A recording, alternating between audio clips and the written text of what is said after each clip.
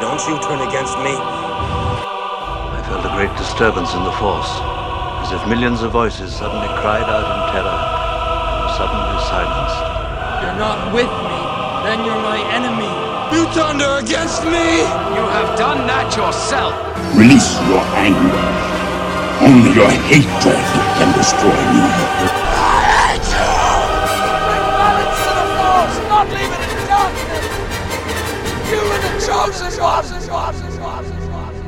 Welcome to Who Shot First, a Star Wars controversy podcast. This is Alex. I'm Sarah.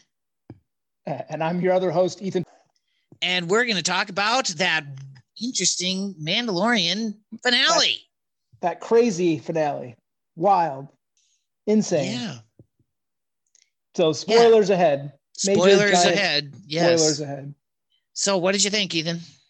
Okay. So, it was so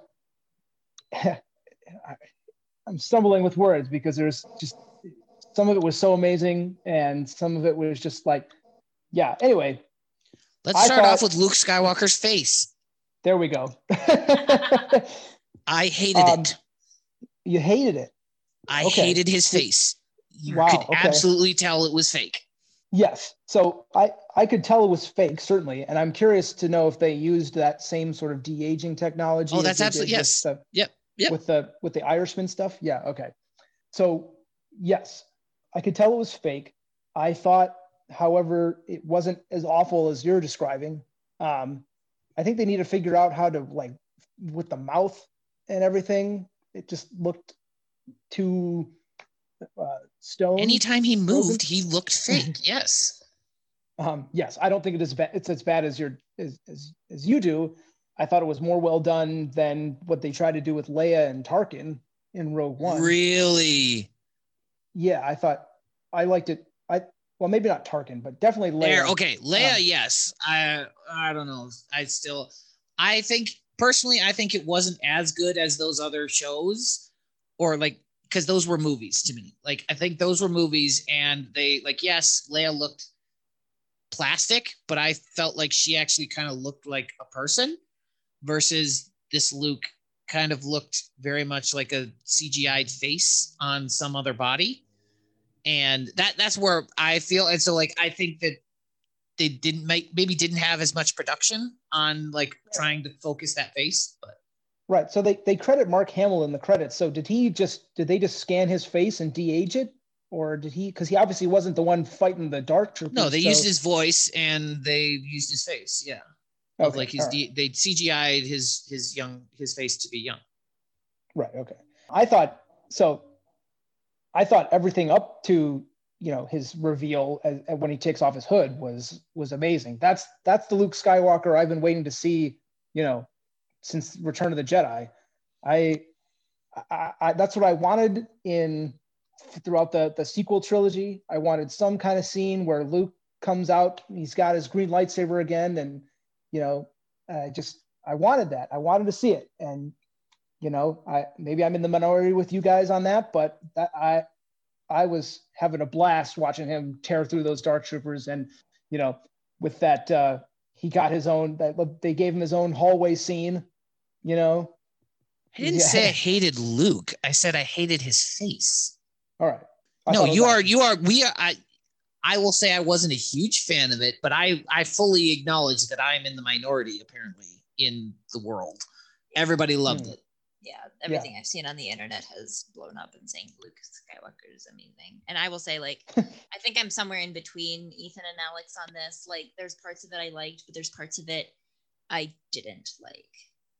And when I say I didn't like it, it's more of like, I thought it was really cool that Luke Skywalker and was doing all this awesomeness. But then I also go, like, this is going to divide the fandom, because now everybody's going to be like, this is the Skywalker we wanted. And now Last Jedi means nothing, because that's not the Luke Skywalker we know. Yeah. And I guess I'll say it for all those fans out there that, like, to me, both Luke's, it's not inconsistent. So I think this Luke is still consistent with both what we've seen in Return of the Jedi and The Last Jedi, because after the events. So what? Mandalorian takes place 5 years after Return of the Jedi. So I think they did a good job of capturing. Oh, sorry, I think it's technically 6, but maybe is it 5? Sorry, maybe I have that wrong. I think it's 6. I probably rounded. So let's say 6. Yeah. But again, so in our timeline of between Return of the Jedi and Force Awakens, we're closer to Return of the Jedi. Yes. And so I think they did a pretty good job of capturing Luke's mindset and personality of who he was around the time of Return of the Jedi. But that still leaves 20, 30 years of growing to do between the events of The Mandalorian and The Last Jedi. And I think it's compatible because we grow and change. And I think Luke in Mandalorian is still of the mindset, like he's still that starry-eyed dreaming moisture farmer. And when we see him in Last Jedi, like he's had some really hard knocks and he's learned that it's not just as easy as waving his laser sword. I agree with that completely. Nothing terrible has happened to him yet that would make him change his philosophy. I agree. I'm very much on that board. But I say I'm on that board, and I agree that they are compatible, but that's where I was not, I don't know what I would say frustrated, but I'm like, I see wherever the toxicity of Star Wars fandom's gonna go with it. I was gonna, not to interrupt you, but I mean, it's like we were kind of scrolling through YouTube this morning, just kind of casually seeing what was out there, and there was the one about like how like Jon Favreau and Dave Filoni are giving us what we wanted and Kathleen Kennedy's crap and all of that stuff. And I don't agree with any of that, but it's just, it further sows that those hateful thoughts that some fans carry. Correct. So yes. So when I say I don't like that he was there, it's more on like, I thought it was cool what he was doing and stuff like that. But I'm just like, this is now where we're going to have the toxic fandom go, this is the Jedi, this is the Star Wars we wanted, fire Kathleen Kennedy, she's terrible, and Jon Favreau and Dave Filoni understand what it is to be a Star Wars fan. And I'm like, that's not, no. Yep, I agree with that. I thought, thinking about it more, I suppose it could have been other people to show up to collect Grogu besides Luke. I don't think it was right. I mean, people, as soon as, people said, you need to bring him to a Jedi, everybody thought Luke. But then I saw people thought maybe it would be like Cal Kestis from the video game. Tie in from the video game. Some people, I remember you and I were kind of casually speculating it might be like Mace Windu or something like crazy like that. But yep. And Sarah brought up that they could have even brought in Mara Jade. Yeah. Bring in somebody that we don't know about. I think that would have been a really dramatic decision and really that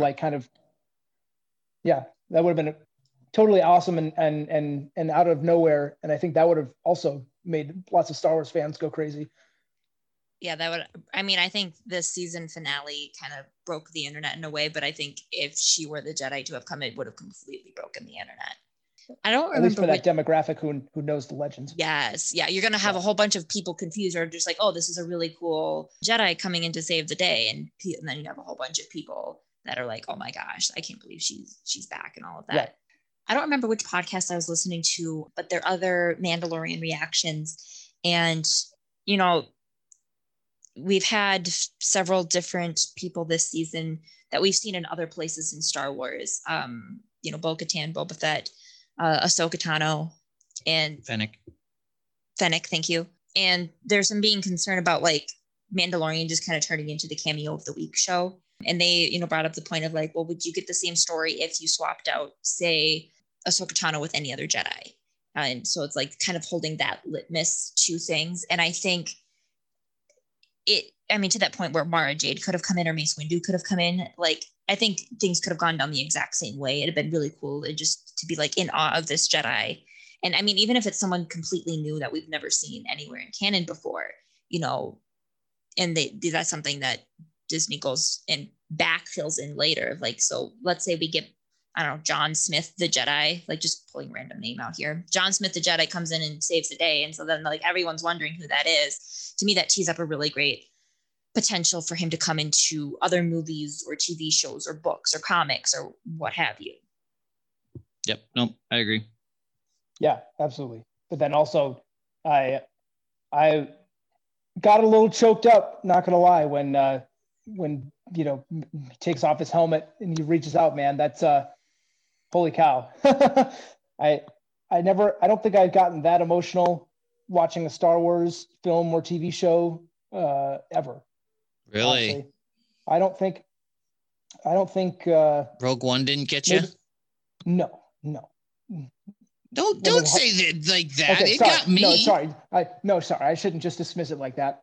No, it was to me, it was just like, here's this guy's been saving him the whole time, and just that, and shows his face. I feel like it was a total callback to, look at me with my own eyes, like from Return of the Jedi, callback to that. But yeah, I was totally just choking up back. So sad. I can't even think about it too long. But I liked that. He said, I'll see you again, I promise. So it's not like this will necessarily be the last we see of Grogu, but I am interested now what they do with season 3, because here we are, Grogu's now gone essentially. And we have this sort of power vacuum on Mandalore that Bo-Katan wants to fill, but can't, because she would have to then defeat Din Djarin. And so I'll just kind of really be interested to see what they do with that. Yeah, like, so that we can now move on past Luke, because that's a lot of, there's just so much to dive into there. I will say that was a crazy end scene with the Book of Boba. I'm excited for that. So do you think that having the Book of Boba, or what I want to call Bob, do you think that Bob is replacing the standalone film that we were promised once upon a time? Absolutely. Okay. We're not getting a standalone film. Oh, like a standalone Boba Fett film? Yes. Yes. Okay. Then yes, definitely. I feel like there's no way we'd get both a show and a standalone movie. I mean, I guess it depends what they did, but in a way, I think you can do more with a TV show than you can with a movie. Certainly. So that's also exciting too for all the big Boba fans out there. Yep. Yeah. Was Bib Fortuna on the sail barge? Did we never actually see him on the sail barge? He's never on the barge, no. Okay, all right. Because somebody was like, he's on the barge. No, he's not. And I love that Bib Fortuna just like tries to take over. And that's another thing. Great. How did the Hutt clan allow that to go down? Did they just say, all right, I guess you can just be in charge? Because there's no way the Hutties, the Nal Hutta clan, whatever, I feel like they wouldn't be cool with that. I don't know. As we've seen in previous Star Wars stuff, like especially, I don't know if it was in Is it in Bloodline that they talk about the Hutt Slayer, Leia? Yep. Yeah. So in Claudia Gray's Bloodline book, we get the thread that Leia is a Hutt Slayer, because there's video footage that survived the blowing up of the sail barge of her choking Jabba. Okay, because in that, I believe, and people can correct me if I'm wrong, I'm pretty sure in that they say that like the people that are giving her this Leia this video footage, like they start taking over the Hutts, and so like the Hutts have fallen mightily since Jabba went down, because Jabba was like the big guy, Kahuna? The big Kahuna, and so when he dies, like the other Hutts are trying to like maintain the way I read it is they're trying to maintain their own power. And so they can't reach out and try to take over Tatooine, and I also think like Tatooine was on an outlier of the Hutt systems, because that was just Jabba's like, I like Tatooine, I like being there. That's what I understood. Yeah, it's nowhere near Nal Hutta. Right.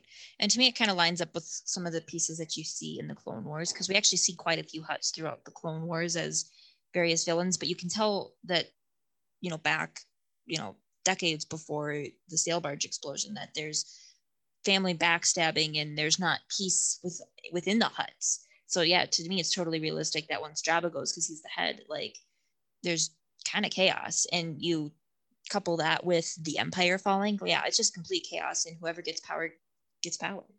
Yep. How did you feel about Bo-Katan? What, as like overall in the show? This episode? Or just in this episode. I mean, she was fine. Do you mean like her choices or like choices, personality, whatever? Yeah, whatever. I mean, it was okay, I guess. I was a little confused as to why she was so hostile to. I mean, it took me by surprise that she was so hostile to Boba Fett at first. But I guess it makes sense just because he's a clone, and not necessarily. But then at the beginning, I don't know, because then at first she didn't make it seem like it was a big deal about Mandalorian armor being on non-Mandalorian, or maybe I have that wrong. Or no, you're not. It was about the help. No, okay.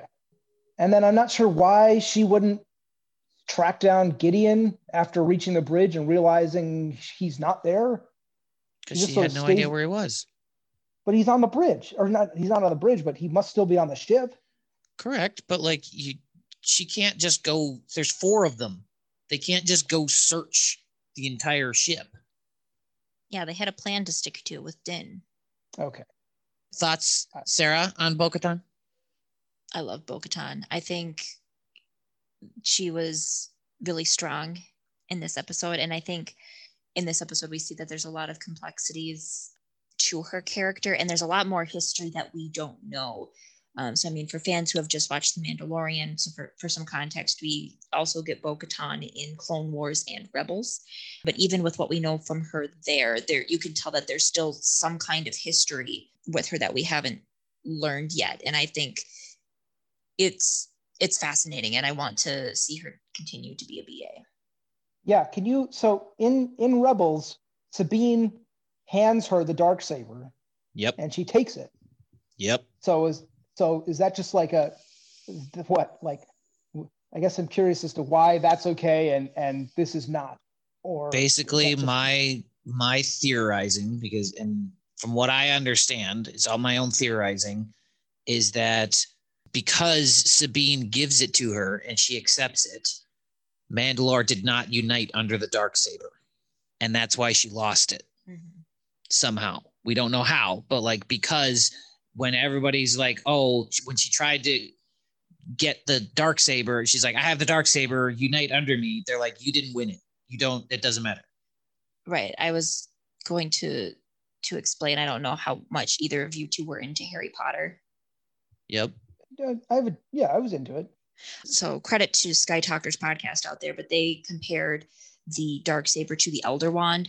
So in the Harry Potter lore, the Elder Wand is the wand to defeat all wands. And the only way that you get the wand to truly obey your commands, so then in this parallel, the only way you get to truly rule Mandalore is if you, disarm the Witcher wizard who holds it. So there gets to be a point in the Harry Potter series where like Lord Voldemort gets the wand, but it's technically not his, or it doesn't obey his commands to its full ability. And he doesn't necessarily realize it because of who last disarmed the proper wizard to hold it. And then that chain of events. So it's like, you need to do the proper ceremonies and rites to be considered the official ruler. And especially for someone like Bo, who is so steeped and connected to Mandalore history.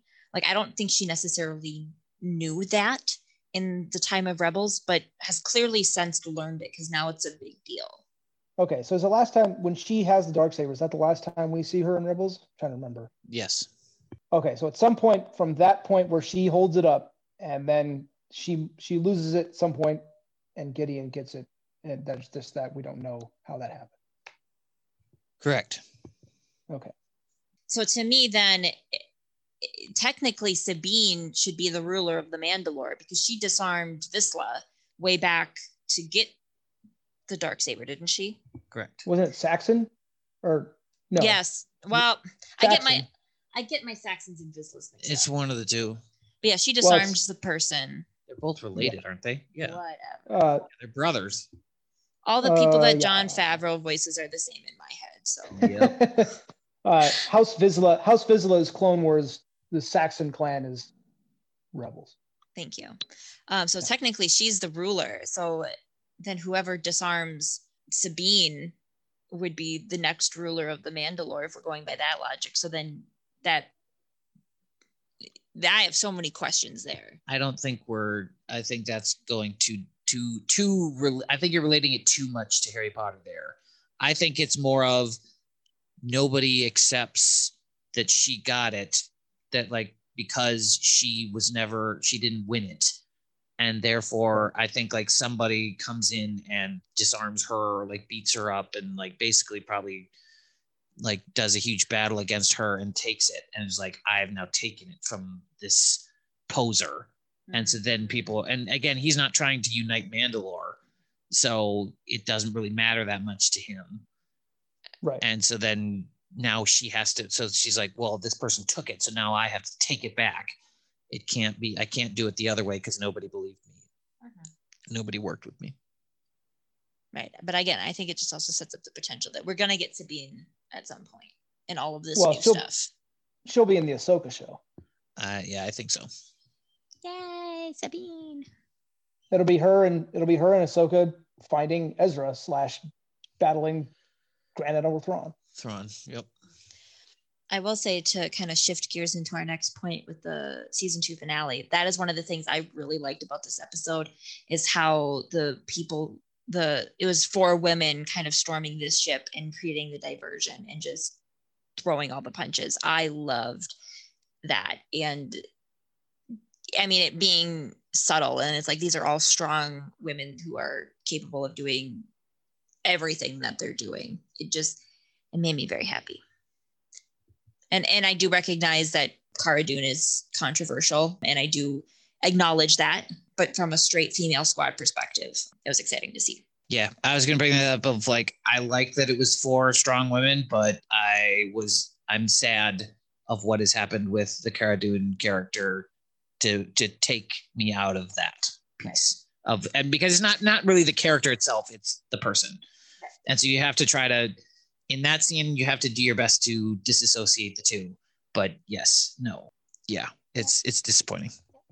Yep, I agree. Absolutely. I liked the subtlety of it. I will say one of the things I didn't like about this episode is how everyone on the ship died. I'm like, this is a lot of death that's happening on this ship. And they're kind of being terrorists right now. To the comment at the beginning of the episode that we had to kill Alderaan to stop the terrorists. Yep. Played up to that stereotype. Well, and right, they made some comment about how this shuttle or this light cruiser is supposed to have like way more people on it too, but for some reason it was like it's on a skeleton crew because the Empire's dying. Right, and that makes me think too, just like if because that one light cruiser had a bunch of hangars and fighters, it just makes me think about the scale of giant Star Destroyers. Anyway, yes, they were definitely they killed everybody, and I was thinking about that actually as they were just going around just shooting everybody. It's the guy at the beginning wasn't necessarily wrong. Well, they're not the Alliance, so they're not the Alliance. That they're not the terrorists. Yeah, Cara Dune's technically a marshal now, though. She's still asking for money, though. I think that's a nice long episode. Thanks, our longest reaction yet, which is great because it is our final reaction, right, for at least another year. So I want to ask the question then before we depart. Of the 2 seasons we have, which is your favorite season, or your preference of the 2, season 1 or season 2? I think I had more fun watching season 2, but I think I like watching the growth of the Mandalorian as a character more in season 1. So I think there's certainly more there. This season had a lot more action and probably a bigger budget. But I would watch season 2 again before I watch season 1. I would say I can't decide because I know it is because I guess I'd probably say season 2, but that's the tough thing, because I would say like season 1 had a lot of problems, I think, but it had some good pieces too that were good, but like there was just a lot of filler episodes. But like I like the overall plot, I think, of season 1 better, but it was just there was a ton of filler episodes in there that I didn't like.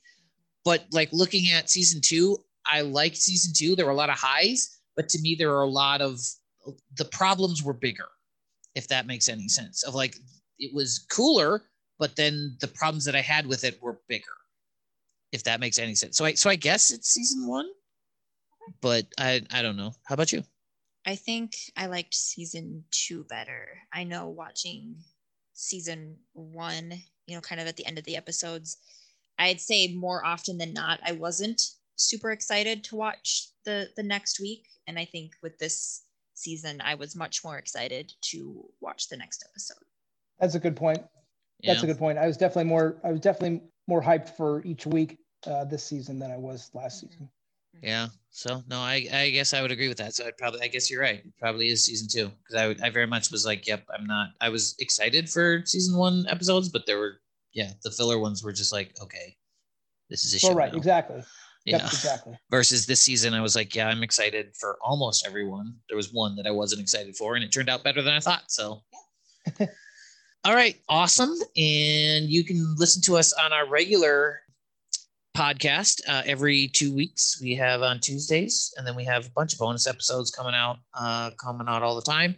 So catch our most recent episode, which is the Star Wars Holiday Special. We talk about the controversies there. And if you want to find us, you can find us on Twitter at WhoShot1SWPod. And if you want to send us an email or anything, you can find us at WhoShotFirstSWPod@gmail.com.